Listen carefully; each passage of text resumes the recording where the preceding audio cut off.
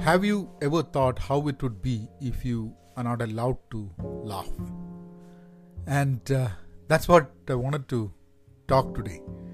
Welcome to the 77th episode of the Pen Positive podcast. This is Vinod Narayan, and thanks for tuning in. You can follow me at Pen Positive on Instagram, on Twitter, on Facebook, and you can post your messages over there, comments over there, and reach me. Also, you can reach me on email, penpositive@gmail.com. If this is the first time that you're listening to the podcast, what I do over here is kind of have a daily podcasting journal and maybe some quote, and at the end of it, we have a poem. So today, the poem that I'm going to have is by Pablo Neruda. Let's get into the podcast. So, think about a situation where we are not allowed to laugh. And it's funny that you're not supposed to laugh. It's funny that how I came up with this topic. So, there's this Amazon original reality show, something in Hindi called Hasse to Fasse. It's, I think, the similar to the last one, Laughing, LOL. That's a program. I've not seen that, so this is the first thing that I've seen, the Hindi version. And I did not see that completely because I had a call in between and I went for that. And after watching towards the end, I was able to watch initial part, and then towards the end, I was able to watch a bit more.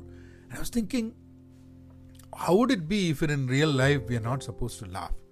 And we all have gone through that phases in life, I think, because sitting in classrooms. I still remember sitting in classroom when I was, I think on 9th grade or something. There was this teacher who came to take classes. And for some reason, someone made fun of it. The guy sitting next to me made some fun of the teacher, and I started laughing. But luckily what happened was that the teacher at that time told a joke as well. So everyone started laughing, and I could kind of hide my laughter in the other people laughing. So the teacher probably thought that I was laughing at his joke.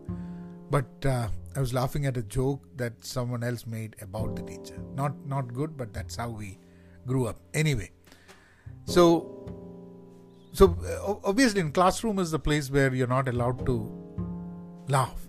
But imagine if we were living in a world where we cannot laugh or we can't laugh. So there are two things. One is crying and one is laughing. See, both have a problem. If we are not allowed to cry, we still have a problem. And I think we have a bigger problem if we are not allowed to cry, because I know there are a lot of people who live in this world who think that they're not supposed to cry. I don't think people live thinking that they're not supposed to laugh, though I have had that incident once in my life. When I went for an interview, I was referred to there through a friend of mine, and so when I went there, the friend tells me, when you go, the guy who is hiring you, so he doesn't laugh, he doesn't smile also. So I know you are a very jovial person and you like to crack jokes and you laugh. You're very, very energetic from that perspective. But that's one thing that you don't want to show. And this was so I think it was a very tough interview for me. And I didn't get the job, forget about it. But I would think if I got the job and I was working with this guy who doesn't like people laughing, I mean, it would have been a torture. And finally, I think he also left the company, or he was asked to leave, because companies, they don't like people who don't laugh, who don't have a sense of humor. They make work life so difficult.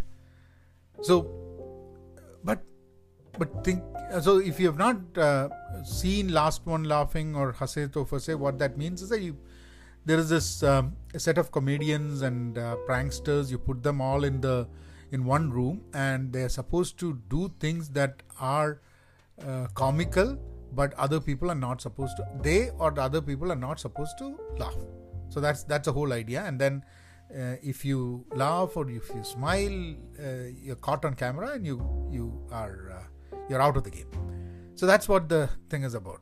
And it's interesting. I didn't see the complete thing, but whatever I saw, it sounded, it was interesting. So anyway, so that brought me to this question that how much are we really laughing enough or no? Because you know what Mark Twain said? He said the human race has one really effective weapon, and that is laughter. And see, we can laugh at others.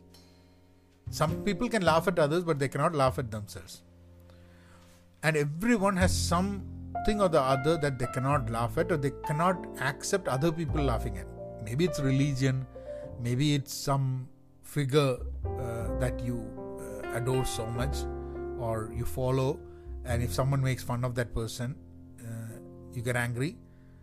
So we all have certain things that should not be made fun of, and we don't like people laughing on that. But we laugh on everything, right? So I think it's an interesting topic to look at how we laugh, how often we laugh, and what topics we laugh on.